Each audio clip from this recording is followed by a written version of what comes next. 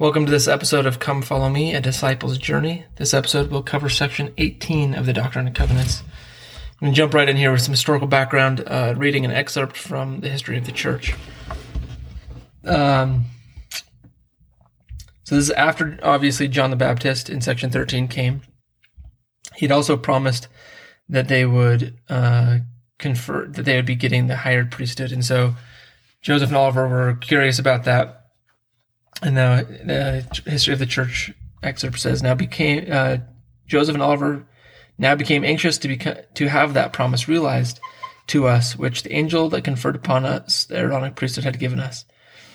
That provided we continue faithful, we should also have the Melchizedek priesthood, which holds the authority of the laying on of hands for the gift of the Holy Ghost.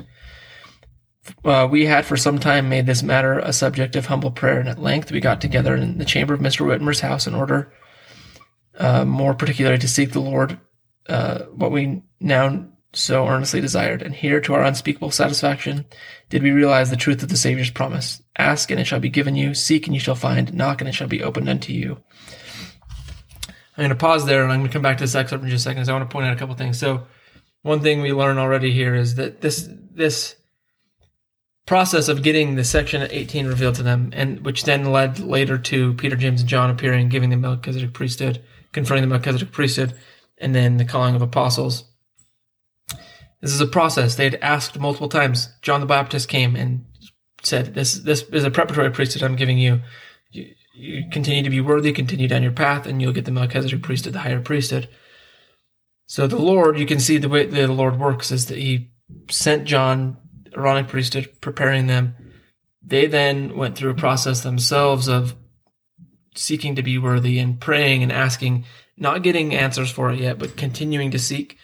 That's how it's going to be in your life, in our life, in my life, that the Lord is going to prepare us little by little, and we may not get the answers we're seeking because we may not be ready for them yet. We may need to ask the right questions in an iterative type of way, iterations, meaning ask question A to get answer A, which then leads you to think about question B, and you ask question B, and you get answer B, and so on and so on. When what we're really looking to get to is Z, but we can't just ask question Z because there's A through everything else between it, right?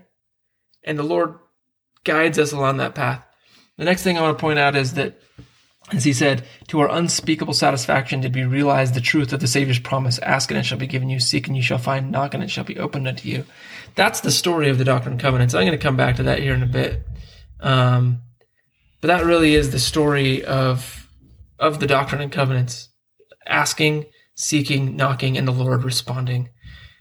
And if there's one thing you learn from this year in the Doctrine and Covenants, I would encourage it to be that if you ask, you will get an answer. And how does the Lord answer? That's the other thing, is look at the words of the Lord. And we'll actually talk about that a bit later as well. So going back into this historical context, back into the excerpt from the history of the church.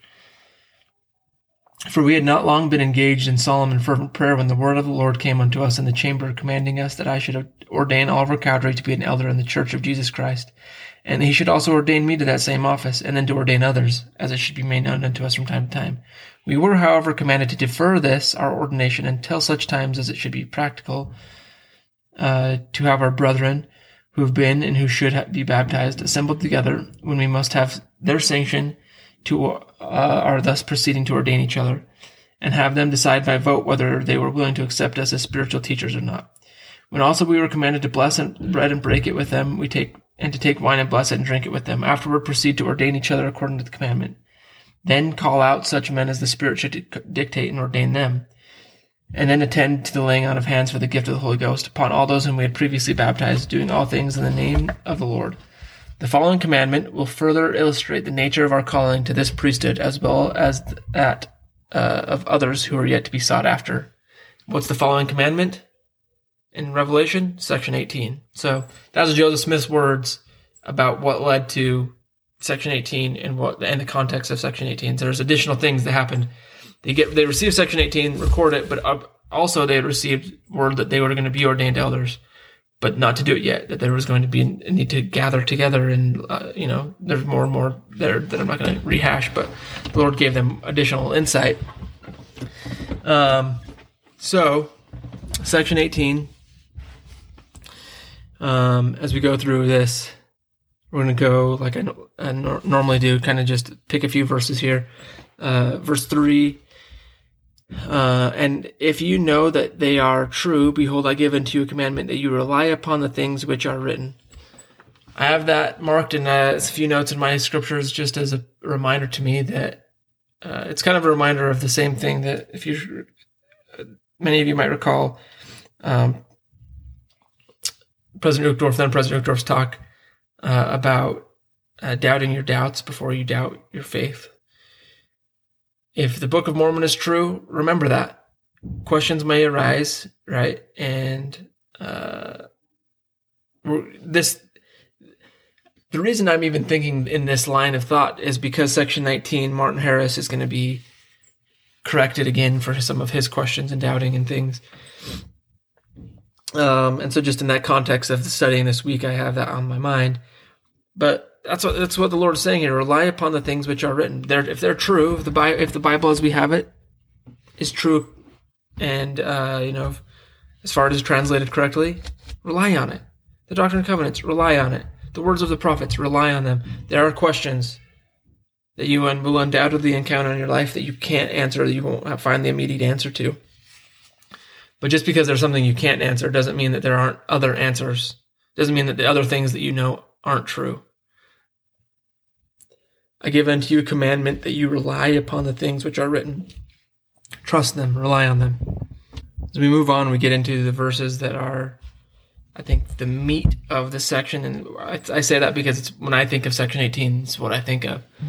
Remember, the worth of souls is great in the sight of God, for behold, the Lord your Redeemer suffered death in the flesh, wherefore he suffered in the pain of all men, that all men might repent and come unto him. And he hath risen again from the dead, that he might bring all men unto him on the conditions of repentance. So a couple things I want to point out before I dive into this and go down and start sharing some thoughts with you.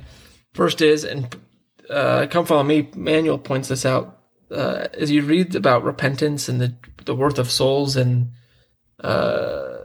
in this section, look how often they're associated with joy and rejoicing and glad things. Come Follow Me mentions this talk by Elder Renlund, Repentance is Joyful. I highly recommend that. There's another talk. I actually don't remember if it's called this, but I know that he says this in it. Stephen Owens, I think he was in the Young Men's General Presidency. But the line is, and I have it written down on my scriptures here on this page, repentance is always positive. It's always a joyful thing. The process might be difficult depending on how, what we've done and the process is difficult always too. I'll say that. That's it.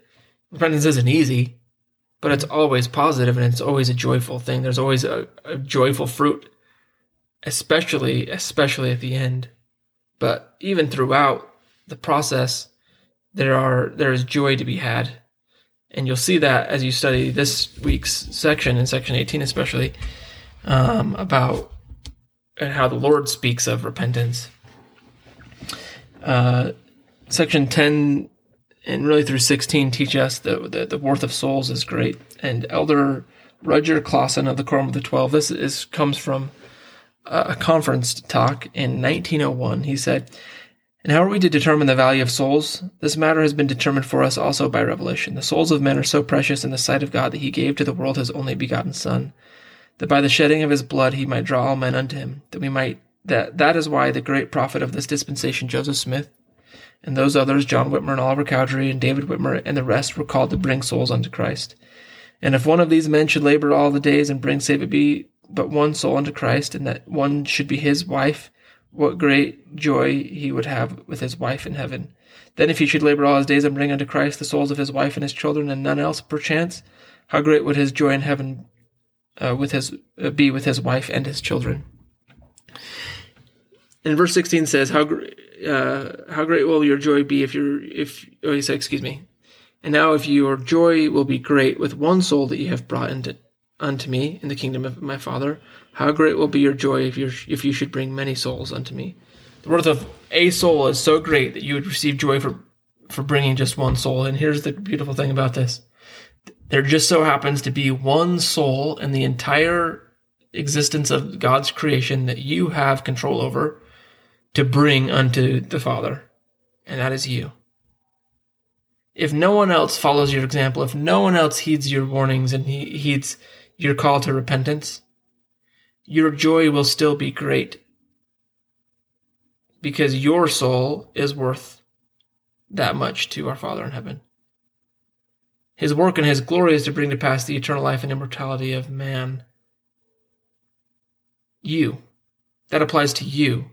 It's really easy to sit in a chair and maybe in a pew in church and you hear the prophet speak or you hear these words of these types of scriptures spoken and you say, yeah, it applies to the guy next to me or the sister next to me. But it applies to you. Jesus Christ, C.S. Lewis shares this thought. I'm going to it's actually several thoughts that he shares, so I'm going to kind of combine them into one thought. But that is, when Christ was suffering in Gethsemane and on the cross, time is only measured unto man, right? When he suffered and he saw his seed, as Isaiah taught us in Isaiah chapter 53,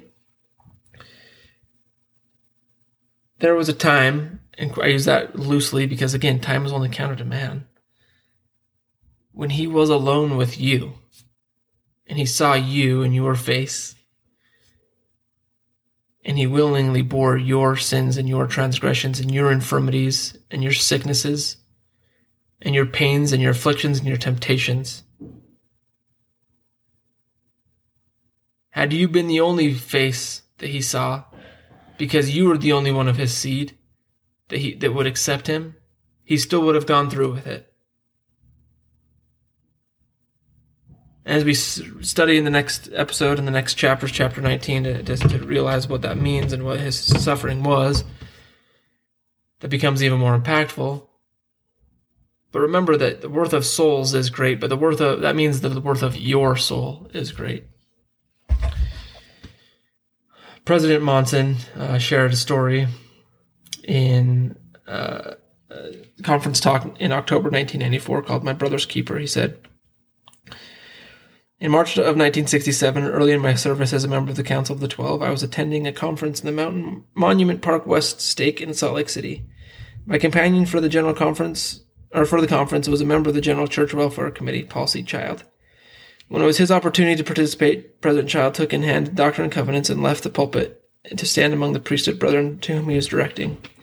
He turned to section 18. President Child then raised his eyes from the scriptures and asked the brethren, what is the worth of a human soul?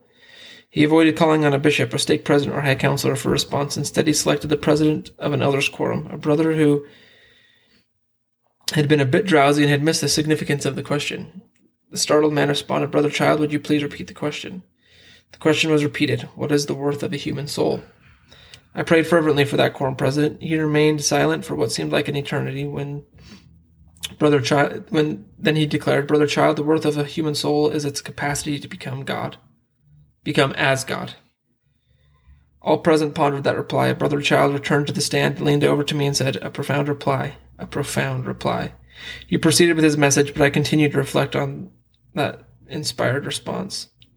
President Monson later declared, we have the responsibility to see individuals not as they are, but rather as they can become. I would plead with you to think of them in this way. And again, as much for me as for you. But this applies. Often we hear these words, right? I would plead with you to think of them in this way. And for a reason, it's to encourage charity, right? It's to encourage us to see others as God sees them, which is undoubtedly a great thing. But sometimes lost in that is seeing ourselves as God sees us. Seeing you as God sees you. So I read again with some modification. We have the responsibility to see ourselves not as we are, but rather as we may become. I plead with you to think of you in this way. So as I've mentioned, this section has a lot to do with repentance and repenting and crying repentance. Verses 15 and 16 says, "And if it so be, you should labor all your days in crying repentance." So what does that mean? What does it mean to cry repentance? Elder Anderson has said, crying repentance simply means helping people return to God. That's it. And if you think of it that way, then it becomes easier to cry repentance in our daily lives. It becomes easier in our interactions to invite others to change, to see simple ways in which they can change. If we think of it as saying, hey, you need to repent, that becomes a pretty difficult task and pill to swallow, to have to say that to our coworkers and friends and family that we relate with every day. But when, as Elder Nelson said, we think of it as simply helping people return to God. Well, there are small, simple ways that we can do that. There are small, simple lessons that we can teach them and nuggets of truth that we can share with them on a daily basis that can help do that. Verse 20, I wanted to just point out, there's a quote from Elder McConkie I found about this, and then also something from Church History and Modern Revelation about what is the Church of the Devil. Elder McConkie said, the titles Church of the Devil and Great and Abominable Church are used to identify all churches or organizations of whatever name or nature, whether political, philosophical, educational, economic, social, fraternal, civic, or religious, which are designed to take men on a course that leads them away from God and his laws, and thus from salvation in the kingdom of God. So this definition explains why Nephi taught that there, quote, are saved two churches only. One is of the church of the Lamb of God, and the other is the church of the devil. Wherefore, whoso belongeth not to the church of the Lamb of God belongeth to that great church. Close quote. In the scriptures, Satan's kingdom is called by various names: Babylon, the great and abominable church, the mother of all harlots, the church of the devil, the kingdom of the devil. It is therefore the obligation of the saints to stand against evil wherever it may be found. The method of doing so is clear. According to Joseph Fielding Smith, all who go forth to teach should do so in wisdom and not to contend with the churches or engage in profitless debates, but teach in the spirit of kindness and try to persuade people to receive the truth. And so as you read verses 20 and 21, it talks about the church of the devil, but also not contending. Again, from the history of the church, says the word contend carries with it the idea of debate, striving, struggling, and even quarreling and disputing. The Savior taught that such a method of doing missionary work is contrary to the principles of the gospel. 3 Nephi 11, contention is not of me, right? The prophet Joseph Smith taught the same principle. He said, and this is from the history of the church, the elders would go forth, and each must stand for himself, to go in all meekness and sobriety and preach Jesus Christ and him crucified, not to contend with others on account of their faith or systems of religion, but to pursue a steady course. This I delivered by way of commandment, and all who observe it not will pull down persecution upon their heads, while those who do shall always be filled with the Holy Ghost. This I pronounced as a prophecy and sealed with Hosanna and Amen. So, what does crying repentance means? Means helping people return to God.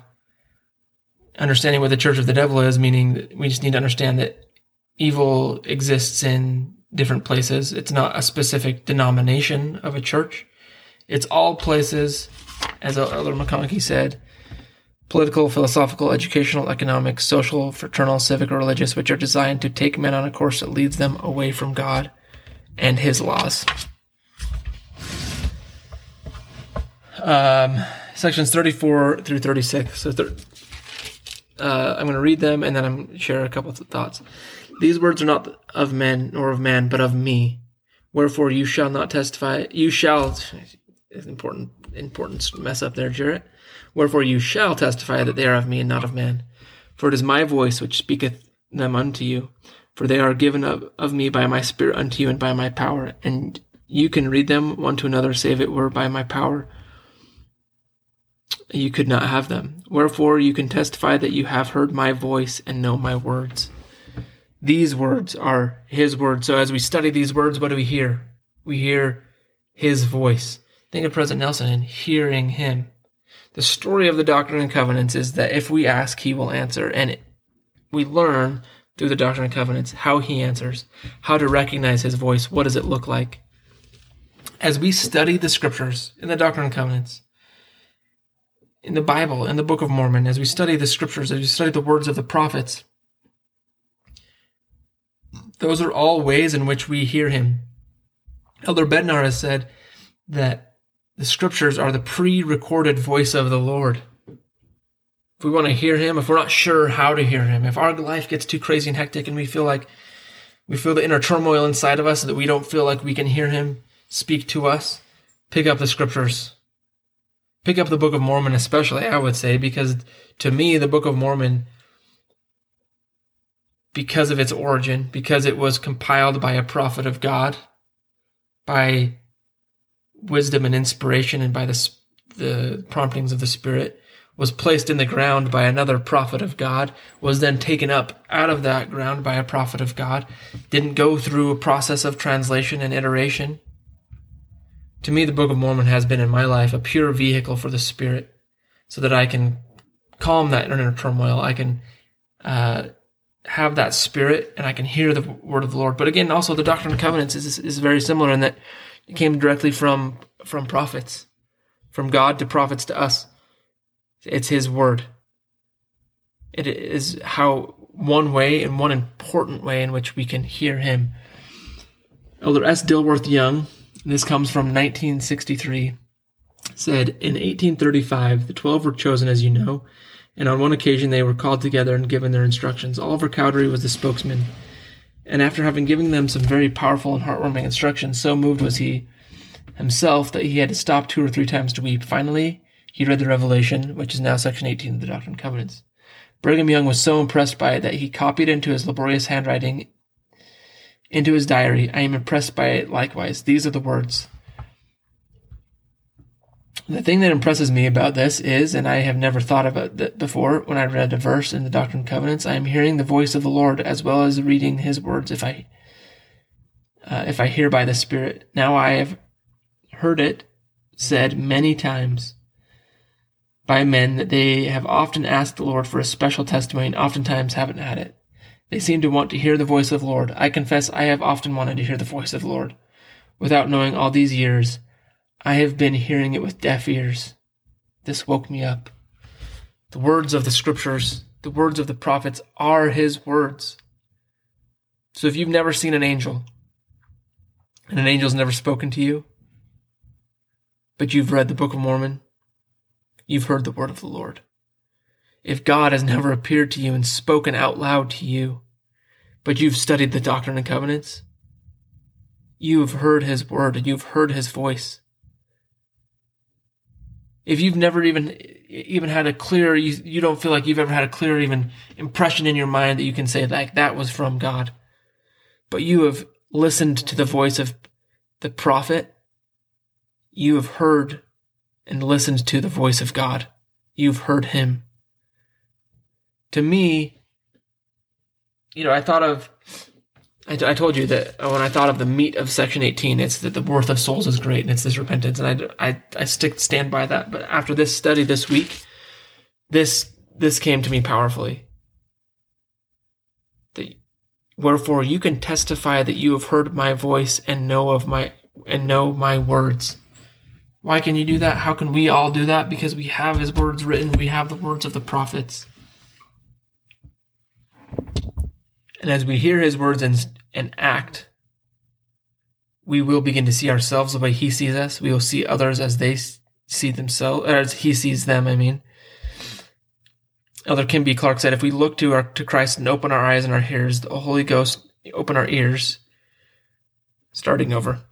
If we look to Christ and open our eyes and our ears, the Holy Ghost will bless us to see the Lord Jesus Christ work in our lives, strengthening our faith in him with assurance and evidence. We increasingly will see all of our brothers and sisters the way God sees them. We will love with compassion.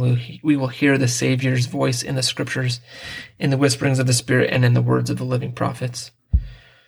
And then in verse 44, the Lord says, and by your hands I will work a marvelous work among the children of men.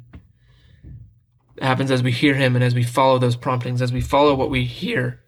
President Uchtdorf then President Uchtdorf in 2010 said, "As we emulate the Savior's perfect example, our hands can become his hands, our eyes his eyes, our heart his heart. Let our hearts and hands be stretched out in compassion towards others, for everyone is walking in his or her own difficult path. As disciples of Jesus Christ, our Master, we are called to support and heal rather than condemn.